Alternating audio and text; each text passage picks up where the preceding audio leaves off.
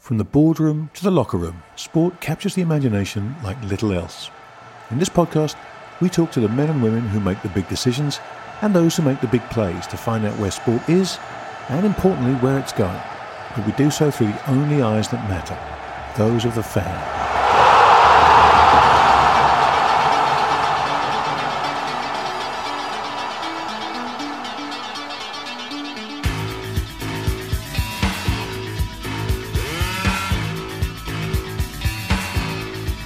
Welcome, everybody, to a very special edition of the Are You Not Entertained podcast. Joining me, as always, from the lake, by the lake, near the lake, is the man himself, Roger Mitchell. Hi, mate. Hi, Grant. How are you, mate? Good? I'm doing very, very well indeed. I am in quarantine, so life is still confined, but that's fine. I have my dog. Good. He's keeping me sane at the moment. Now, you today, my friend, are going to be answering questions rather than asking them, I imagine, as part of a panel, a very special panel that we've got together. Okay, yes, indeed. Let's see how you go with that. We've got a very special panel joining us. We have Angus Kinnear, the Chief Executive of Leeds United. We have Tom Harrison, the Chief Executive of the English Cricket Board, the ECB, not the central bank, I hasten to add, but the English Cricket Board. And we have Jim Chaplin, the CEO of SRI, who are very kindly sponsoring this. SRI is the preeminent executive search firm in the sporting industry. And with so much going on in the world of sport and so much that we've been talking about every week, Rog, this is a great opportunity to get leaders in the industry, in very different parts of the industry, to kind of come together and maybe flesh out some of the things that you and I and Giles have identified as important topics over the last several months. Yeah, and I think we're very lucky, thanks to SRI, who have brought this panel together to be able to speak to people who've been at the very sharp end of a whole lot of the disruption we always talk about. Leeds United, which is one of my favourite English teams. Marcelo Bielsa, we've talked a lot about on this podcast, and people got to know Angus a little bit on the documentary. And Tom at the ECB is, I think, arguably one of the top administrators of a sport. And, he's living a sport that is dealing with a growing beast called the IPL, threatening calendars, threatening how everything else has to fit around it. And, we'll probably get into all these shifting plates, seismic changes that we've seen in the last couple of months. And the great thing is we can see it from so many different perspectives, not just the boring old groundsman. This time we can hear the real experts. Yeah, there we go. So, with that being said, what do you say we bring the real experts in? Absolutely. Well, Tom, Jim, Angus, welcome to this podcast and welcome back to Roger, who's always here with me. I can't get rid of him these days. He seems to be stuck to my hip, which... Never. It has its good and bad points.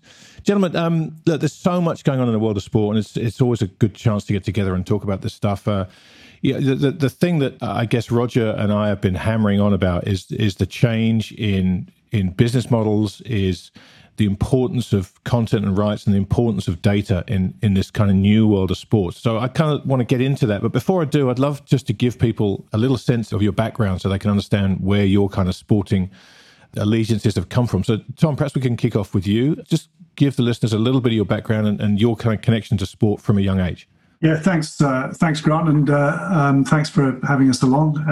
Look, my connection with sport is like many people. It goes back to the childhood days at school. I grew up overseas in South Africa, and sport there was really pretty much what you spent most of your life doing. So the venture into cricket came quite early in life, and when I came back to the UK to live for the first time when I was 15 years old, it was cricket really that gave me the connection to, I guess, understanding young British kids at that point, because there was nothing else that really connected me to a young British 15-year-old apart from my ability to bat and bowl. Cricket was really that thing for me, and it's been a passion ever since. I was lucky enough to play some county cricket in the mid-1990s, quite briefly, but really enjoyed that experience, and it's kind of been in the blood ever since. And so when business career came through, it was my intention really to move into the sports landscape, and I was lucky enough to get a role with IMG fairly early on in my career, and as you'll know from your experience in sport, and it's a great place to start and get an all-round experience of of the sports environment. So that was great, and it took me overseas. Spent a lot of time understanding media rights and that kind of space, understanding the connection between business and sport. And when this role came up in about 6 years ago, got a call from a certain Mr. Jim Chaplin to suggest that maybe I might want to have a look at this. And to my astonishment, they appointed me shortly afterwards. So, and I've been there sort of for the last, and more importantly, to Jim's. Yeah. So we've obviously, it's been a really interesting and an exciting kind of 6 or 7 years in the chair at ECB. Yeah, and I think we'll get onto a lot of that excitement as this conversation progresses, because it's an excitement that's kind of uniform right across the sporting landscape. Jim, perhaps a quick background from you, and then we'll bring Angus in. Well, thanks, Grant. Yes, I'm very similar to Tom, actually. I mean, I was cricket obsessed from a very young age, and sport obsessed generally, and grew up, I was lucky to play a bit of county junior cricket and then some good cricket at Durham University, and still occasionally turn out now, although my last cricket match I was run out without facing, which led to my kit being thrown in the bin. But professionally, I've been very lucky that I've been working in the sports industry now for 11 years with SRI, and got the chance to work across the sports I love, and particularly done plenty in cricket and in football.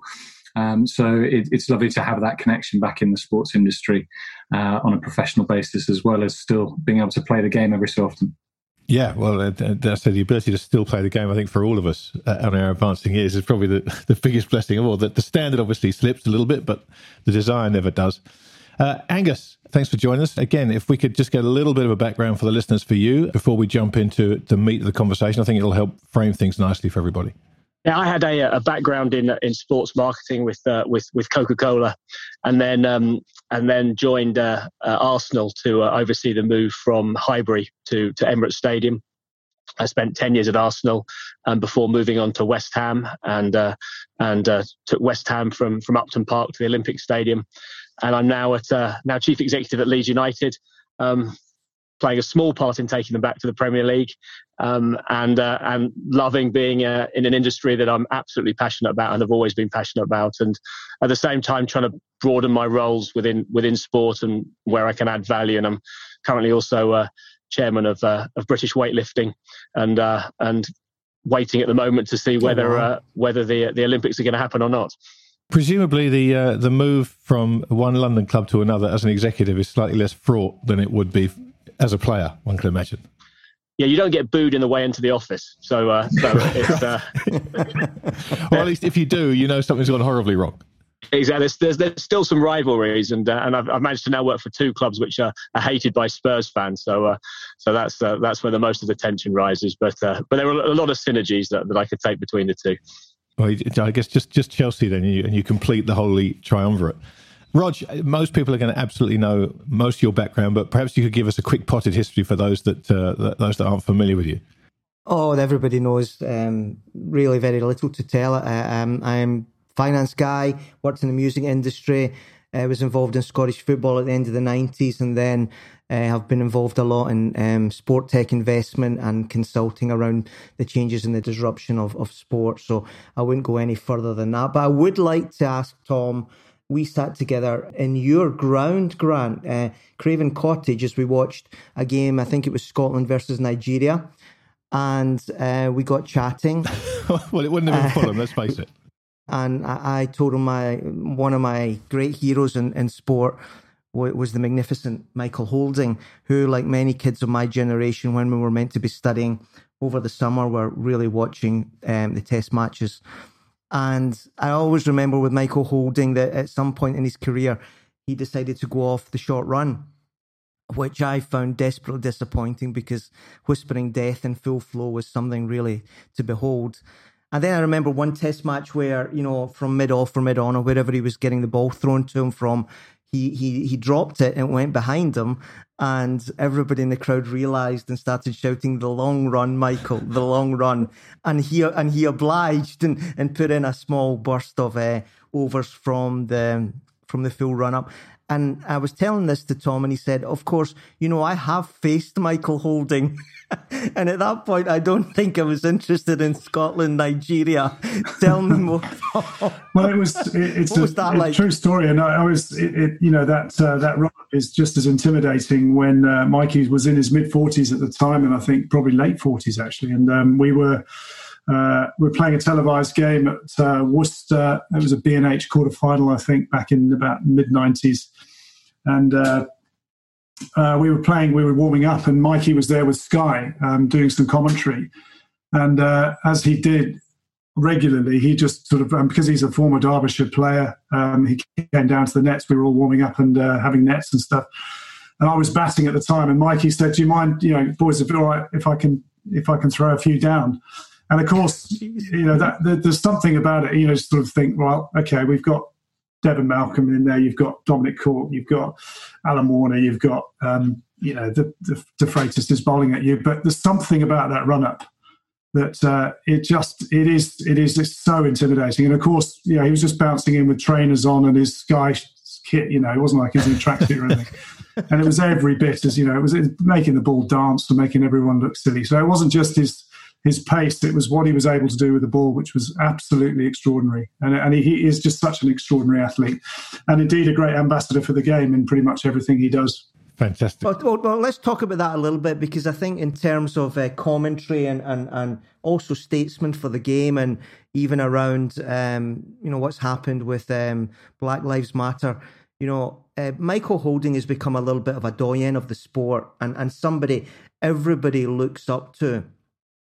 And, you contrast that a little bit with some of the opposite kind of like communications that we've seen around sport recently. And I'm thinking specifically about, certain clubs that tried to do something without really thinking it through and certainly not communicating it properly. How did you guys all live the last couple of months around breakaways, and which side of the fence you stood on vis-a-vis tradition, vis-a-vis the need to change in sport and different business models? Because, it really was the story to end all stories. Tell us a little bit, you guys in the front line, how you've lived those few days. Angus, perhaps we could start with you, seeing as I guess the ESL is probably the biggest example of that. So let's jump in with you. Well, I think from our perspective, and from a Leeds United perspective, we want the game to evolve. We want the game to improve, and I don't think we want to be looking forward. But actually, the ESL really just really made us really angry, because we felt it was an attack on everything that's great about British football. I'm a real believer, both as a fan and as a professional in the football pyramid. I think it's what makes the British game great. That I'm a Luton Town fan. I've had a Luton Town season ticket for 35 years. I've watched them in every single division. I've watched them at 98 different away grounds. Most of it's been painful, but it's that's sort of where the beauty lies. And I felt for Leeds United, after we'd worked for 16 years to get back into the Premier League, and we aspired to play against the great clubs, Manchester United, Liverpool's. That's what we want to be part of. And I think they're the Machiavellian act that they try to get away with. I mean, it is nothing short of a disgrace. It's I think it's one of the biggest crimes the sport has ever seen. There are no redeeming features about it. Not only would it have created a sporting cartel at European level, it would have destroyed the domestic game.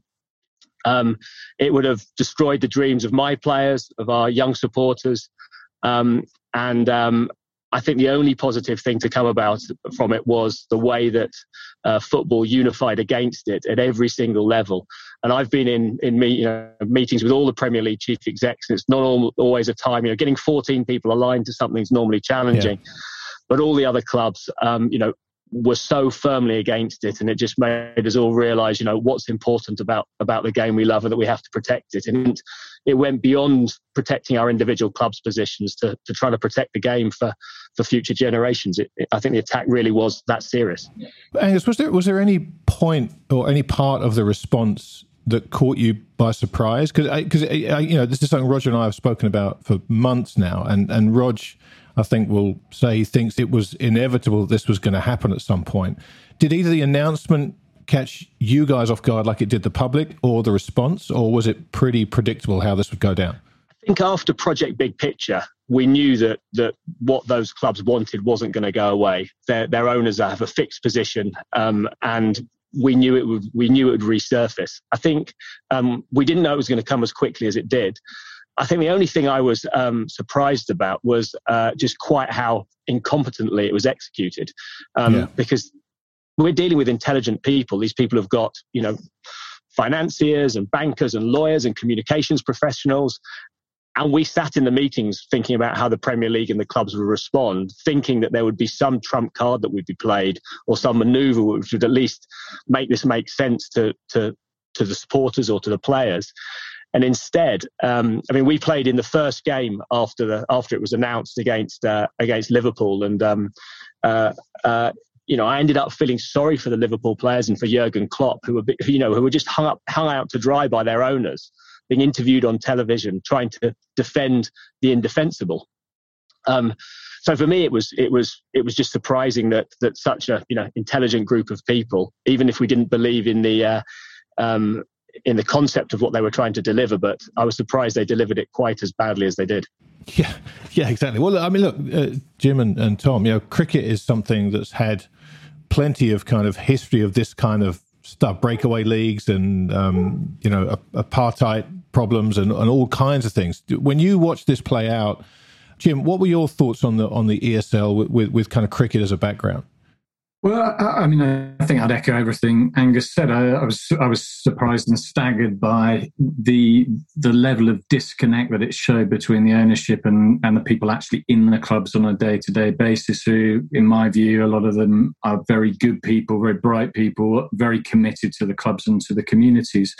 I think it really, from a wider sports perspective, it brings into a really interesting question about the future and this battle between what investors want for their clubs or their organisations and what's actually good for the sport.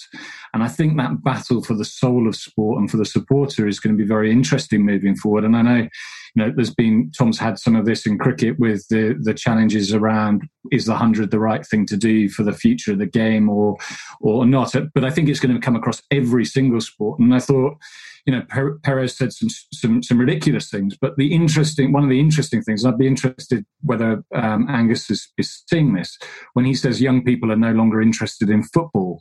Is that actually being borne out in the data that younger people are not watching 90 minutes of football in the same way that they used to? And is that a genuine worry for you at Leeds, Angus?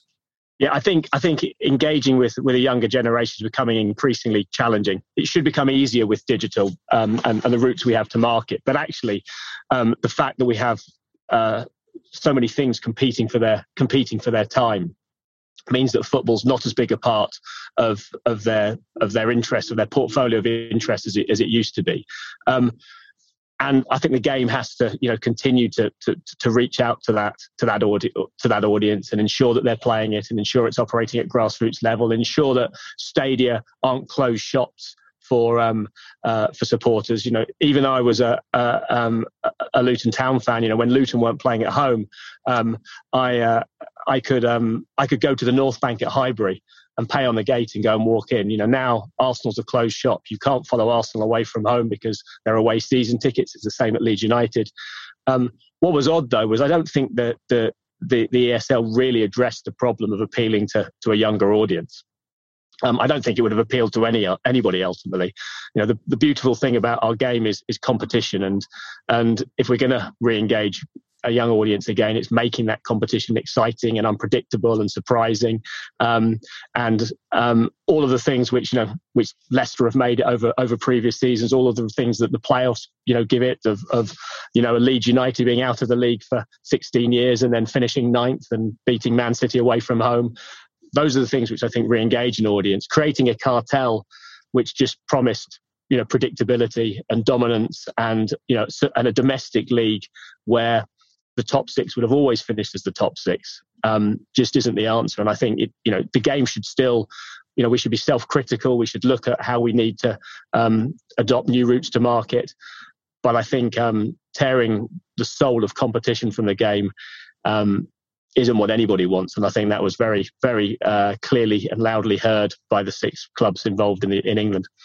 Tom, let me turn this over to you for a second, because as the chief executive of a sport here in the UK, and seeing as you've faced Michael Holding, there's nothing that you're going to be afraid of in terms of tough questions. But as a chief exec, how would you have handled this situation? How would you have, when you watched this unfold, were there any points in it where you thought to yourself, that's a big mistake, here's how it should have been done? Because Rog laid out to me what I thought was a very simple way that it could have been done much better, and in such a way that it might actually have had a fighting chance of getting support from kind of fans and leagues and clubs. How did you view that through the lens of a chief exec? Well, I think the thing that came through from the benefit of looking from afar from a different sport was that it was the arrogance, frankly, of private ownership that is sort of coming through in spades here. The sense that the fans don't have a say and the fans don't matter. There was a negligence there that is just in business, it's ignoring the customer. So for people who obviously are well versed in understanding business, it was an astonishing level of arrogance that came about through the presentation of that idea just being laid down, saying this is what we're doing next year or whenever it was. And of course, then the fan response and the media response was, I suspect, very predictable. And I suspect that legal papers were prepared and that they knew what was going to come in terms of the maelstrom of opposition towards it. I think the bit that kind of changed everything for them was the intervention of government, and that just doesn't happen, right? Within a 24-hour period or 48 hours maybe, but I think it was 24 hours. You have a comment from the Prime Minister about the plans of a sporting league.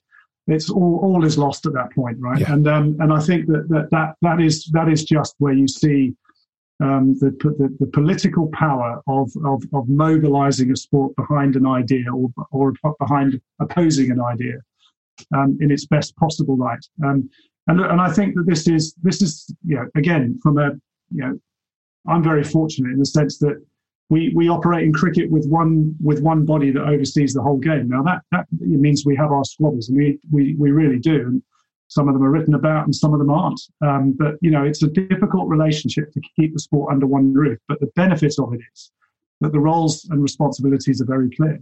And our responsibility as the governing body of the game in this country is to protect the institutions, is to protect the fans, to protect the game, and fundamentally also to grow the game. And sometimes those two things rub up against one another. And it's only through relationships, decision-making, good governance and good consultation that you get those things agreed, or you don't, as the case may be. And we've had some experience of doing this, right? So we haven't always got it right. But what we have singularly focused on is an ability to ensure that cricket remains relevant. And exactly what Angus was saying earlier about, this battle for attention from young people is so complicated now. It's so difficult that we've really got to be doing everything we can, to the extent that actually that sport are coming together to fight this together. I don't see ourselves as competing with football here, or with tennis, or with rugby league or rugby union. I see ourselves in a battle to put sport at the heart of the agenda for young people, and then leave it up to them to choose what it is that they will and won't choose to do. So there are so many elements of this that just, I think for cricket, the lessons coming out of it are be really, really careful about the extent to which you offer control to external parties of elements of your sport. Be careful. It's not always the right answer. It's very rarely, you can't walk in with your eyes closed about what that kind of relationship does. Yeah, it's really interesting, Tom, because that's something that Roger and I have chronicled, this kind of influx of, particularly in recent years, American money into sport, and the American financiers tend to have a very different view of this. Roger, let me bring you in here, because something Tom said there, this idea about the governing body being responsible for growing the sport is so true, and you've obviously been the chief exec of the Scottish Premier League. But how do you manage the fact that, as you and I have spoken about at length, fans are highly irrational, at the best of times. And so trying to grow the game in the interest of the fan when, let's face it, many times fans don't think about what's in their best interest. They have loyalty and passion that override any kind of sensible decision-making process. How do you deal with that? Listen, it's a great question. I'm not going to revisit, the last 2 months podcast we've done, but I'll take your question on its own merits. Let's take the ultimate fan-controlled organization, Barcelona. Is Barcelona financially stable? Is Barcelona a well-run company? How do they manage to spend so much more money than they actually generate? It's because when they've got an election, people promise the fans what they want to hear. So yes, be very careful when you don't listen to your fans, but also be very careful when you do listen to them, because they are not on the same side as sustainable financial business.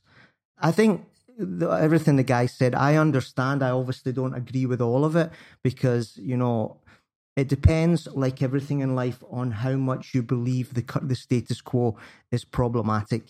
And for people sitting in the English Premier League just now, the world is a world of milk and honey.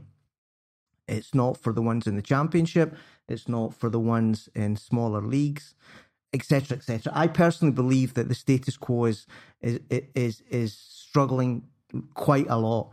And then in terms of be careful about not letting people come in, well, the best way to not have to let people come into your sport is to run it so you don't need their finance. As soon as you're running losses and you need somebody to cover that, you need to listen to what they want. So I don't disagree with anything that's been said. And I think, like everybody has always looked at this, balance is the key thing.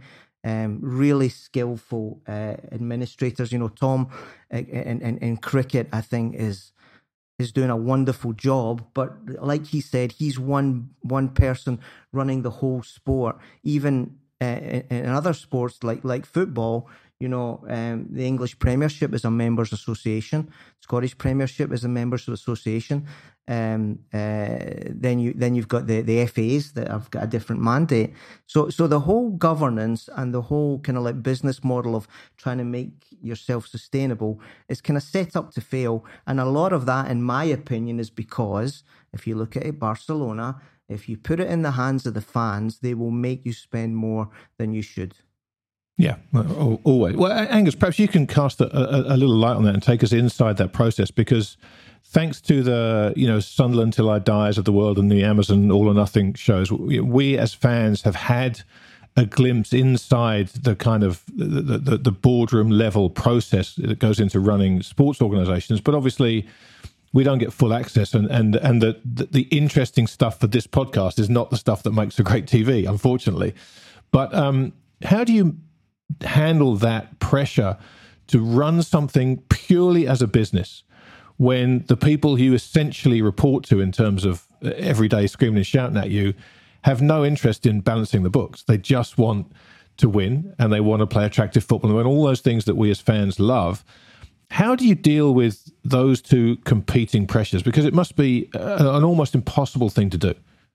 It's very challenging, and I think you have to accept going into it that it's more than a business. And whilst you have to try and adopt and embrace some of the principles of business, you need to accept that that's not your ultimate objective. I mean, as we sat down as a board when Andrea Radrizzani bought Leeds United, our vision was to make Leeds United great again. We have no metrics around revenue growth or enterprise value that we need to generate, other than what do we need to do to put the best players on the pitch and make. Ultimately, we see our vision as trying to make the city of Leeds and Leeds supporters proud of their club again, and that's different from any normal business. Now, obviously, we need to do that in a sustainable way, and nobody knows that better than Leeds United fans who went through the years when they gambled on the Champions League and didn't make it, and as a result have had 16 years of pain and hurt in visiting League One. And we need to make sure that's not repeated, and we're growing in what we see as a sustainable way. But like all businesses, it comes with an element of risk. And we were very transparent with the fan base the season before last. We lost out in the playoffs to Derby. We wanted to keep Marcelo. We wanted to keep the squad together. And we said to the fans, we can give it one more season. We think it's a very sensible risk because we've come so close and we think we're going to get better. And we had the data and the metrics for the performance side to suggest that we were. But we were honest with the fan base and said, if we don't make it this year and we get promotion, then the club will have to have a reset. And it was a reset that we could manage. It wasn't going to be disastrous, but it was going to be a significant financial reset. And I think in the review that the government the independent review that the government have now commissioned into football, they're going to need to be very careful, just as we were saying earlier, because the principle of fan involvement, it sounds like it makes absolute sense. But it's very, very challenging. You're exactly right. Supporters don't make the right decisions. We have a supporters advisory board, which is I think as close to most clubs have as supporters, having a involvement in board decisions. But of course, ultimately what they want to do is they want to get involved in the playing decisions because that's what matters. And you can't have fans deciding whether you sell your marquee player, because it might be the right thing to do. It might be the right thing to do from a technical perspective or from a financial perspective, but it's never going to be the right thing to do from a supporter's perspective. So I think the challenge of this review is going to be come up with a structure which allows supporters a more meaningful role in the running of their clubs, but at the same time allows clubs to run successfully financially and from a sporting perspective with executives who are paid and expert in making the right decisions. And it's a very tough balance to strike. It is. But the ironic thing is right now, it seems to me that we've never had more accurate insight into, or at least the ability to gain accurate insight into what the fans think, want, desire, hate, love, because of this rise of data in sport. Jim, let me come to you. This ability to use data, which is becoming ubiquitous, and the level of granularity that's available is just growing exponentially by the month, it seems. What role does data play in trying to manage these kinds of tough decisions, and is it being used correctly? Well, I think it is in some cases. I think that I would always go to the quality of the executive and their ability to use the data and interpret the data, and the ones that are more effective will do it better. I think on Angus's point about the where the clubs have got to, I think the dice are loaded against you increasingly in terms of running a sustainable club. And this governance structure, governance review has to happen in football to try and find a way forward. But one of the things that struck me over the years is that there are good examples of lots of good clubs where the ownership, whether it's a local ownership or an overseas ownership, have built the trust of the fans and got to understand and know the fans. And to answer your question, Grant, I think part of it, the data issue is sometimes that the best way of understanding the fans is still engaging with them regularly, being part of the community. So you look at the Brightons and the Norwiches, two examples of clubs that are run really well and competing, punching above their weight. You look at Tony Bloom there and the patience he's shown and how he's built the club. You look at Delia Smith and the role she's played in that community and the building of that fan base over time.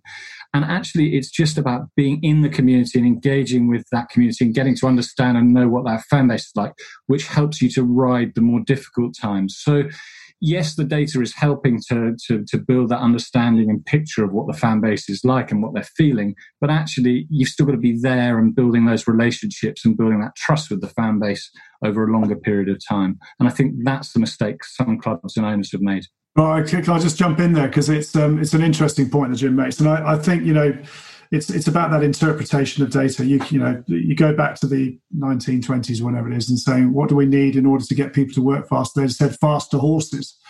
The point is, what came out of that is innovation, which end up the invention of the motor vehicle, and then we're off and running. But the point is that what I've tried to ensure is that we do talk a lot and consult a great deal with fans, and as you're absolutely right, we now have over 100 data points with every fan that buys a ticket through or buys bit of merchandise or comes in and watches clips and that sort of thing. We've got a huge amount of data now that we're interpreting in different ways.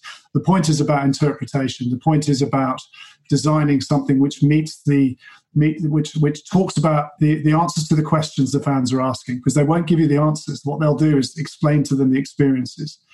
And it reminds me of a quote that Eddie Jones came up with, which I think is in one of his brilliant books that I really enjoy reading. But he said, if you listen too much to the fans, you'll soon be one.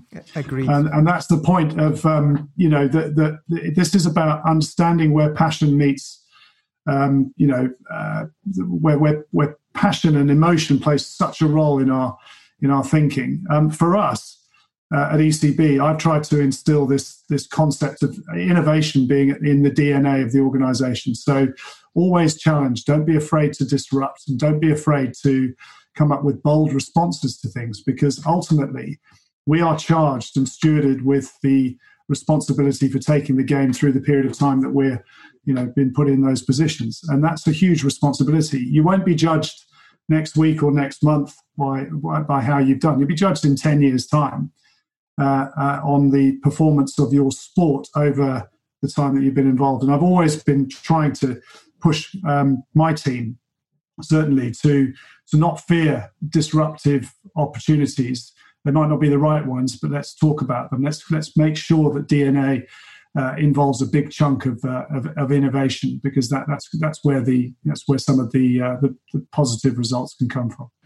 Tom, it's interesting because I don't think any sport has adapted better, faster, and perhaps more dramatically than cricket. You guys have done a phenomenal job in adapting to changing tastes. With the various shorter format games, which again plays into this idea that Angus brought up earlier on, that fans don't want to potentially watch 90 minutes anymore. They want shorter, more punchy, more exciting content. And again, this is something Roger's talked about at length for years now. But is there a point where you're in danger of pushing that too far? Because the Moors of today want short, punchy cricket. You're giving that to them. Is there a point where you worry about losing the soul of the game, the 5-day test match? Because that, again, it's another very difficult balance to try and manage. So the quick answer to your question is, of course, we are always balancing tradition, heritage, and building our fans for Test cricket in particular, right, and the longer form of the game. That is the format that most people on this call would have been grown up with, and it's the most precious format. It's the one that in this country we have a prevalence for, which is a greater prevalence than any other part of the world for Test cricket. What we also have to keep one eye on, though, is the ability for us to keep migrating people through the formats. And we know that for people to come in and start to understand Test cricket as a starting point is a very difficult thing to do. We also know now, because we've done a huge amount of work on this, that Test cricket's never been more popular than it is right now in this country. And we're seeing that because of short-form cricket and people migrating through the formats and starting to get a deep understanding of the game from quite a young age. But you have to provide those entry points, and you have to provide that opportunity for people to have a quick experience of cricket. And that by that I mean, effectively getting people's attention in a very short period of time, because that's what we know people demand these days. And it doesn't matter what walk of life you're in. You've probably got, you've got about 7 or 8 minutes to capture someone's attention over the court, and that can be the hook. When IPL started, they tried to achieve 3 things in 2008. One was to give new talent an opportunity in India, and that's different from us because we have a really thriving domestic game as it is. The second was to bring in new money to the game, which they were very successful at. And the third one, which was really interesting, was to ensure that the matriarch of the household, which is in India typically very large households, 4.5, 5 people per household, who has control of the remote control at that time of the evening, was watching cricket. So how do we make this appealing to the person who controls the viewing habits of the household? Now, our challenge here, and obviously what's happened in IPL is historic and very meaningful in our game and continues to be. What we're trying to do is understand that in this country we've got 11 million fans of cricket, but only 1 million are really turning up to grounds in their droves and supporting county cricket. We know we've got a huge opportunity, And we also know that for whatever reason, our game isn't as broadly positioned in this country as the country continues to change and become more multicultural and become incredibly diverse and more urban. The cricket needs to answer those questions and needs to be really deliberate about the way in which we answer those questions. So it's an interesting challenge. Tom, let's continue on that a little bit. The IPL, I think, I buy completely this idea of trading up a fan. It's like, Luxury's known this strategy for years. You start them off at Emporio Armani and you end up at Black Label. I think that's very smart, and I think cricket's done that great. In terms of IPL, that's a slightly different thing for me. That's somebody coming in and seeing a business opportunity, often in a sport where maybe they haven't really looked in terms of marketing and in terms of business and everything like that. The challenge, I think, in these circumstances is the growth of that child that becomes the gorilla that eats up the rest of the sport from the most basic level around the sporting calendar. It demands more time. It demands more of the players. You have to end up squeezing test matches and international football, if I jump across sports, around what is the money generator. And I guess the point I'm making is, in football, I think that's what the English Premiership has done. And you see its effects maybe more clearly now than a year ago because of ESL and because of so many teams in the Championship going bust. I'm a great believer in my phrase, follow the money.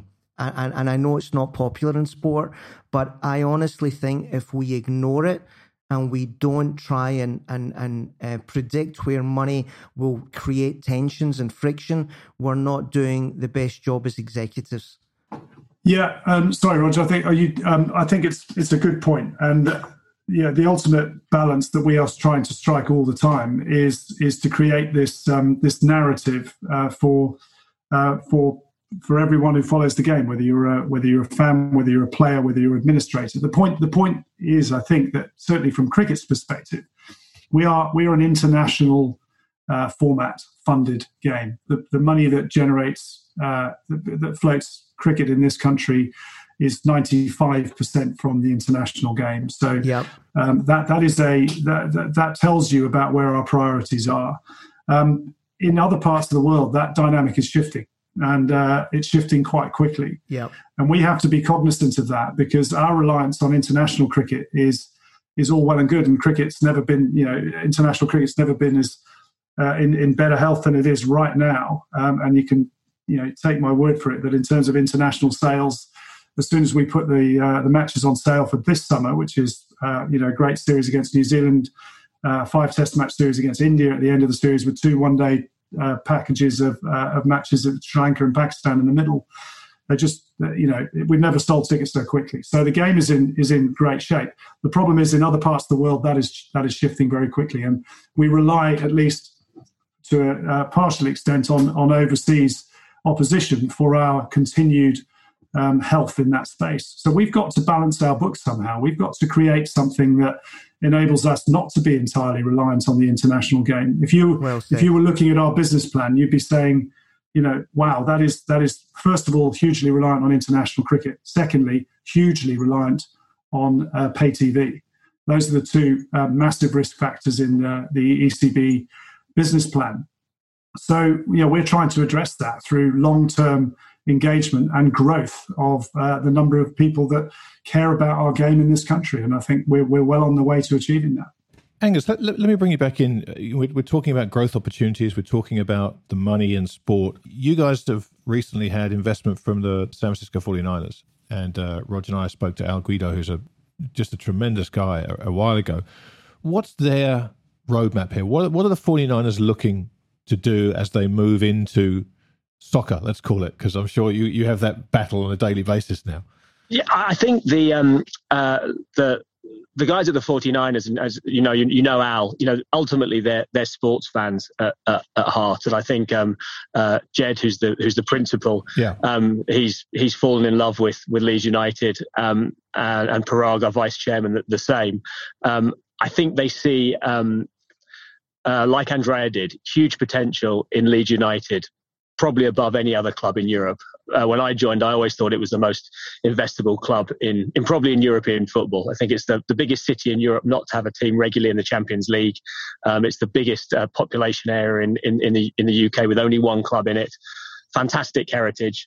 And I think the difference for them is that they see, and it was the same when I was at Arsenal with Stan Kroenke. He saw it and they see it as a truly international proposition.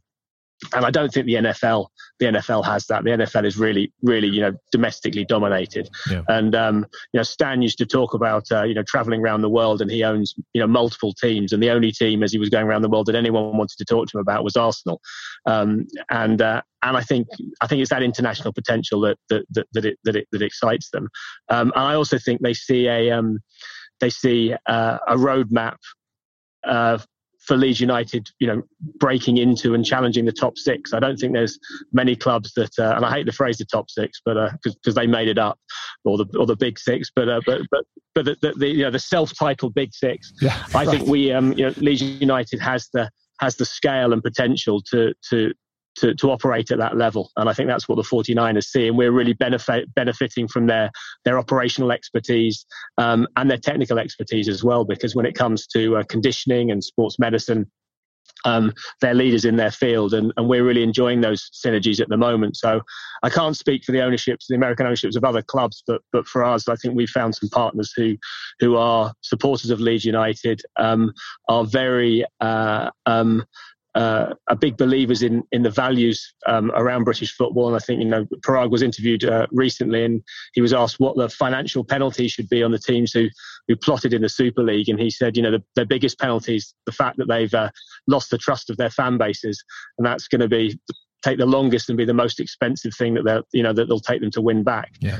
But I think we're in a good position, and I think we've got investors who are involved because they love the sport rather than any discussion on return on investment. And I think ultimately, as you look through the football pyramid, that's why the majority of people are involved in it. And I think that's what keeps it special at every level. Interestingly, Grant, Parag, who Angus is talking about, is also the chairman of USA Cricket. So we've got a close connection with them, and also with the 49ers. So there's an interesting parallel here. And I'll tell you what, with that kind of oversight across cricket in the USA, which is in a really, really interesting place, you can look forward to some explosive growth in that part of the world for a sport that has a real opportunity, I think, there. So that's fascinating to me, because I've watched USA Rugby grow and been really impressed with how they've grown the game of rugby. But I'll be honest with you, Tom, I didn't even realise there was a Cricket USA. So that's a huge opportunity. But as you say, it's a huge challenge, because baseball is the national game in America, and it's something that is deeply, deeply ingrained in the culture, the psyche, all of it. So, and cricket, one would imagine, is going to be competing, not directly, but baseball is going to be where you're going to get a lot of your fans from. How do you go about trying to persuade Americans that there's something other than baseball? Well, I'd start with the South Asian diaspora, which is 25 million strong, and has extraordinary access to investment. There's a huge influx of talent going into the US from India, from South Asia generally, and it's probably a kind of one generation opportunity, but a huge number of first generation, second generation Americans now who have a natural inbuilt connection with cricket through their parents and through their connection with India and South Asia. This is where cricket has an opportunity, and it doesn't matter about baseball or NFL or ice hockey or even MLS. There's a huge competitive landscape there, but it's a massive market. You don't want to be thinking in terms of competing with something. Just try and create something that's relevant. Create some investment, build some stadia, get the world's best players to play cricket over there, and you're going to have something that people want to watch. It's as simple as that. And I think personally, given the conditions that are in the US now, with the likely investment of Silicon Valley CEOs, and they're all cricket nuts, you can be very certain that if they do decide to take the opportunity very seriously, and I think they are deciding to take that, then cricket can get on the map in the USA quite quickly and will attract the attention of ICC very quickly. In the same way that FIFA took a global event there in the mid-90s for football, you can expect to see something, I think, for the US in cricket, hopefully in the next 5 to 10 years. That's fascinating. I will definitely be watching that. Jim, let me ask you, we're talking about Silicon Valley CEOs and we're talking about the kind of power brokers in sport. From your view, where you sit in all this, how has the kind of requirements for C-suite executives in sport changed? Because it must be a very fast evolving dynamic, and you must have seen an incredible shift in the kind of resumes required to take these roles, and they must be changing almost daily, I would imagine. Yeah, I think I've been working for 11 years in the sports industry, and what I've seen is it moving from being very much volunteer-run, amateur-led. And you'd see stories all the time of the commercial director at the rugby club being the guy who managed to run a successful testimonial or benefit series, and the same at the cricket clubs, and then became the commercial director and then the CEO. Right. So certainly over the last 10 or 11 years, there's been a professionalization and increasing sophistication in terms of the talent that's coming in, and increasing opportunities as well for people to actually have a proper career in sports. So you look at someone like Angus coming from a P&G background. You were quite rare 10 or 11 years ago, Angus, I think, when you came into the industry to have that kind of background. But now that is much more the norm in bigger organizations, of taking people who are well-trained from big blue-chip organizations to work in the sports industry. So I think that trend will only accelerate in the next 10 or 11 years. The professional investors have very, very high standards for their senior executives. My only worry for the senior executives is that I think their roles are becoming more and more demanding, more and more stressful. There's more and more things that can go wrong that they're held responsible for, whether it's corruption and safeguarding, the commercial side, making sure they win every single Saturday and Tuesday when they're playing football, or they beat Australia 5-0 in the Ashes next winter. So the jobs are becoming increasingly challenging. And so that's the only balance, I think, that comes here with the professional investment, is the well-being and the health and the actual success in post of senior executives in the next iteration. That's interesting, Jim. I do some work for private equity looking to invest in sport just now. And I have to say, and I'm talking about an industry that I've been involved in myself. I have to say that the quality of work that I see from them is just higher. They may not know the industry as well, but, when I see some of the things they present and they've prepared and they come to me and say, well, pick holes in this, often I'm blown away by the level of detail. And I think that we've got a long way to go still. And one of the things I'd like to ask all three of you a little bit is, I guess I'm seen a little bit as a Cassandra, somebody that believes in revolution, not evolution. But, I just look around and I'll give you this one example from another sport, boxing, where one of my countrymen, Josh Taylor, became undisputed world champion, all 4 belts, a very rare occurrence, probably not known to a lot of people listening to this podcast. Whereas an up-and-coming fight with Logan Paul and Mayweather is going to do what the last fight did as well. So I am much more of the belief that be very, very careful, traditional sport, because there are alternatives around that could eat your lunch very quickly unless you move quicker than you think you need to. What do you think? Am I just way too pessimistic there? I would say that there is an evident danger that does happen, and some of the traditional sports do struggle. But I wouldn't underestimate the creativity and ability to innovate that lots of the bigger sports have, and their ability to respond and adapt to these changing dynamics. I think sport is pretty resilient. I actually think, in the short to medium term, in particular, the outlook's very strong, because I think people are going to continue to want to invest in sport. And that investment, as you say, Roger, will bring in some added rigor, some added quality, and some added opportunity for people. So I'm pretty bullish about the future for all sports. And I like the competitiveness of new sports emerging, because I think that keeps everybody on their toes and forces that innovation and creativity to continue. Gentlemen, we're slowly running out of time, unfortunately. But before we wrap this up, I'd just like to ask each of you what you think is perhaps the biggest challenge facing sport right now. We've come through the pandemic, and obviously that's the easy one to point at. But in terms of growing the game, we've seen golf, for example, come out of the pandemic arguably much stronger than it went in. We've seen an awful lot of pressure put on lower league football clubs, Angus, cricket also. Pandemic aside, what do you think is the biggest challenge facing not just your own sport, but sport in general, Angus?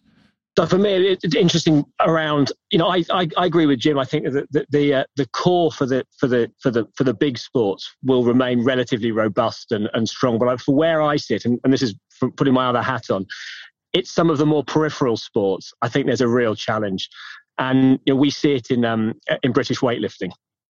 British weightlifting is a sport which, like many other sports, receives most of its funding from a combination of UK Sport and Sport England.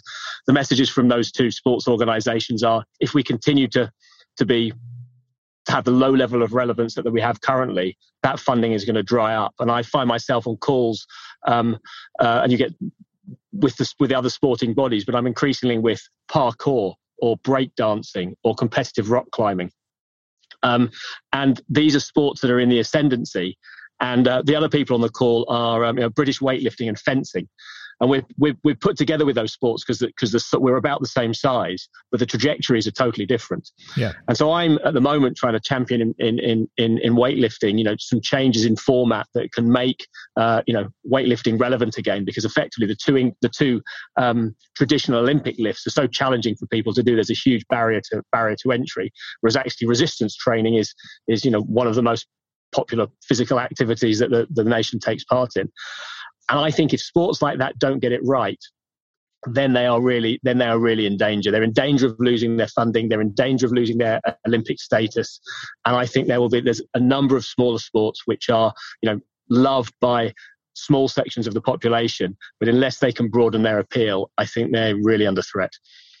Jim, let me come to you with that same question if I can. I think the biggest challenge I would look at is in terms, certainly from a people perspective, it is about how we retain and develop the best people in our industry to ensure that we have an increasingly diverse and talented senior executive. There's been progress made there, but there are too many parts of the industry which are not diverse enough and are not utilising the full kind of breadth of the talent pool available. So I think that sport has traditionally underinvested in its people, and I think that investment in looking after people and developing people is the core challenge that's going to face most organisations in the next few years. Yeah, no, I think that's a great point. That idea that if you want these super C-suite executives that could really run a C-suite of any business anywhere in the world, you're going to have to pay them commensurately, and that's going to be a tough thing for a lot of sports to do, I would imagine. Yeah, I think it's just, the pay is catching up, I think, with other industries, but it's more, the bit which I don't think has caught up yet is the development and the real investment in training and helping people to get better at their jobs. It's a relatively unique skill set being a senior exec of a sports organisation, and I'm not sure that there's enough going into that side of it at the moment. Fantastic. And Tom, if I can just wrap things up with you, your thoughts on those challenges. Yeah, sure. I've probably got two, Grant. One, from an international cricket perspective, I think it's about the calendar and the narrative of the game, which with so many competing forces, domestic leagues, international tournaments, bilateral cricket, which all are competing for a limited number of days in the calendar, and the impact on players is very significant, player workloads and all of that. So there's a huge job to do around that, and that there's no easy answer to that one. And I think domestically in this country, there are challenges around participation, and just, there's a very close link between the success of our sport historically in this country and the number of people playing it. And I just, we put so much work into this, but the key point is the link between participation and the sustainability of our sport at senior level is it's there for all to see. We're 11 times more likely to have somebody engaged in the game if they play it. So those two things for me are where, and there's a huge number of other challenges obviously, but they spring to mind. Fantastic. Look, gents, I can't believe an hour has flown by already. It's been such an interesting conversation. We've finished up with challenges there, so hopefully at some point we can get you all back to talk about broader opportunities, which I thoroughly enjoy doing. But before I do wrap up, perhaps I could let you tell people listening how they can kind of follow you more, where they can find out more about you, whether it be personally or from a kind of organisational perspective. Angus, perhaps we'll kick off with you again. I don't think anyone's interested in following me, but if you want to watch. If you want to watch the most swashbuckling, attacking team in English football, which I've described recently as it's an irresistible footballing renaissance, then become a member of Leeds United, buy tickets, come to the ground, and if that doesn't float your boat, then become a member of British Weightlifting. I've just got to figure now how to get James to edit the words Fulham over Leeds United in that thing, and he's done my job for me. Jim, over to you. Well, thank you again. Likewise. I mean, our website, SRI Executive, there's plenty of our stuff on LinkedIn as well. So yes, follow as you'd like to. Lovely. And finally, Tom. Yeah, thanks, Grant. Look, I'm not social media friendly, if you like. Well, good for you. And if you want to know why, then just Google my name and you'll find out. But it's not a job that lends itself to a sort of friendly social media following. But no, look, we've got a lot of great things happening. I'd encourage everyone to try and catch a game of cricket live. It might surprise you exactly what's happening in our grounds these days. And watching cricket now is there's simply no better way to spend a day in the summer's afternoon. So get down to your local county ground and support your local team, because it's a fantastic sport. Well, hopefully the English weather will at some point start to cooperate with you, because it's been a hell of a summer so far. Gentlemen, nice to play in summer. We're thinking of moving it to our summer. Gentlemen, thank you so much for joining us. It's been such an enjoyable conversation, and so hopefully we can continue at some point. It's been really, really enjoyable. Thank you. Thank you very much. Thanks for having us. Cheers, gents. Thanks, guys. Thank you. Well, Roger, I've got to say, look, you and I, we both enjoy talking about sport, but to get the chance to talk to guys at that level in the industry, it's so fascinating understanding their perspective on these things. Yeah, and obviously people will realise that my own views are probably slightly more to the edges of a spectrum than what we heard today. But honestly, total respect for what they're doing day in and day out, and actually having to manage this balance. It's easy for people like me to talk about what you need to do and what you should do. But when you're at the coal face, like these guys are, I thought that was really, really interesting. I loved Tom talking about how he's having to manage all these competing levers of how the sport is developing. He was very honest about being over-reliant on 2 revenue streams. Super interesting to hear about that. And of course, interesting to hear Leeds United, not currently in what was called the top 6, railing against those clubs and what they tried to do. Very, very interesting. And I hope the listeners really got an appreciation. And again, thanks to our friends at SRI.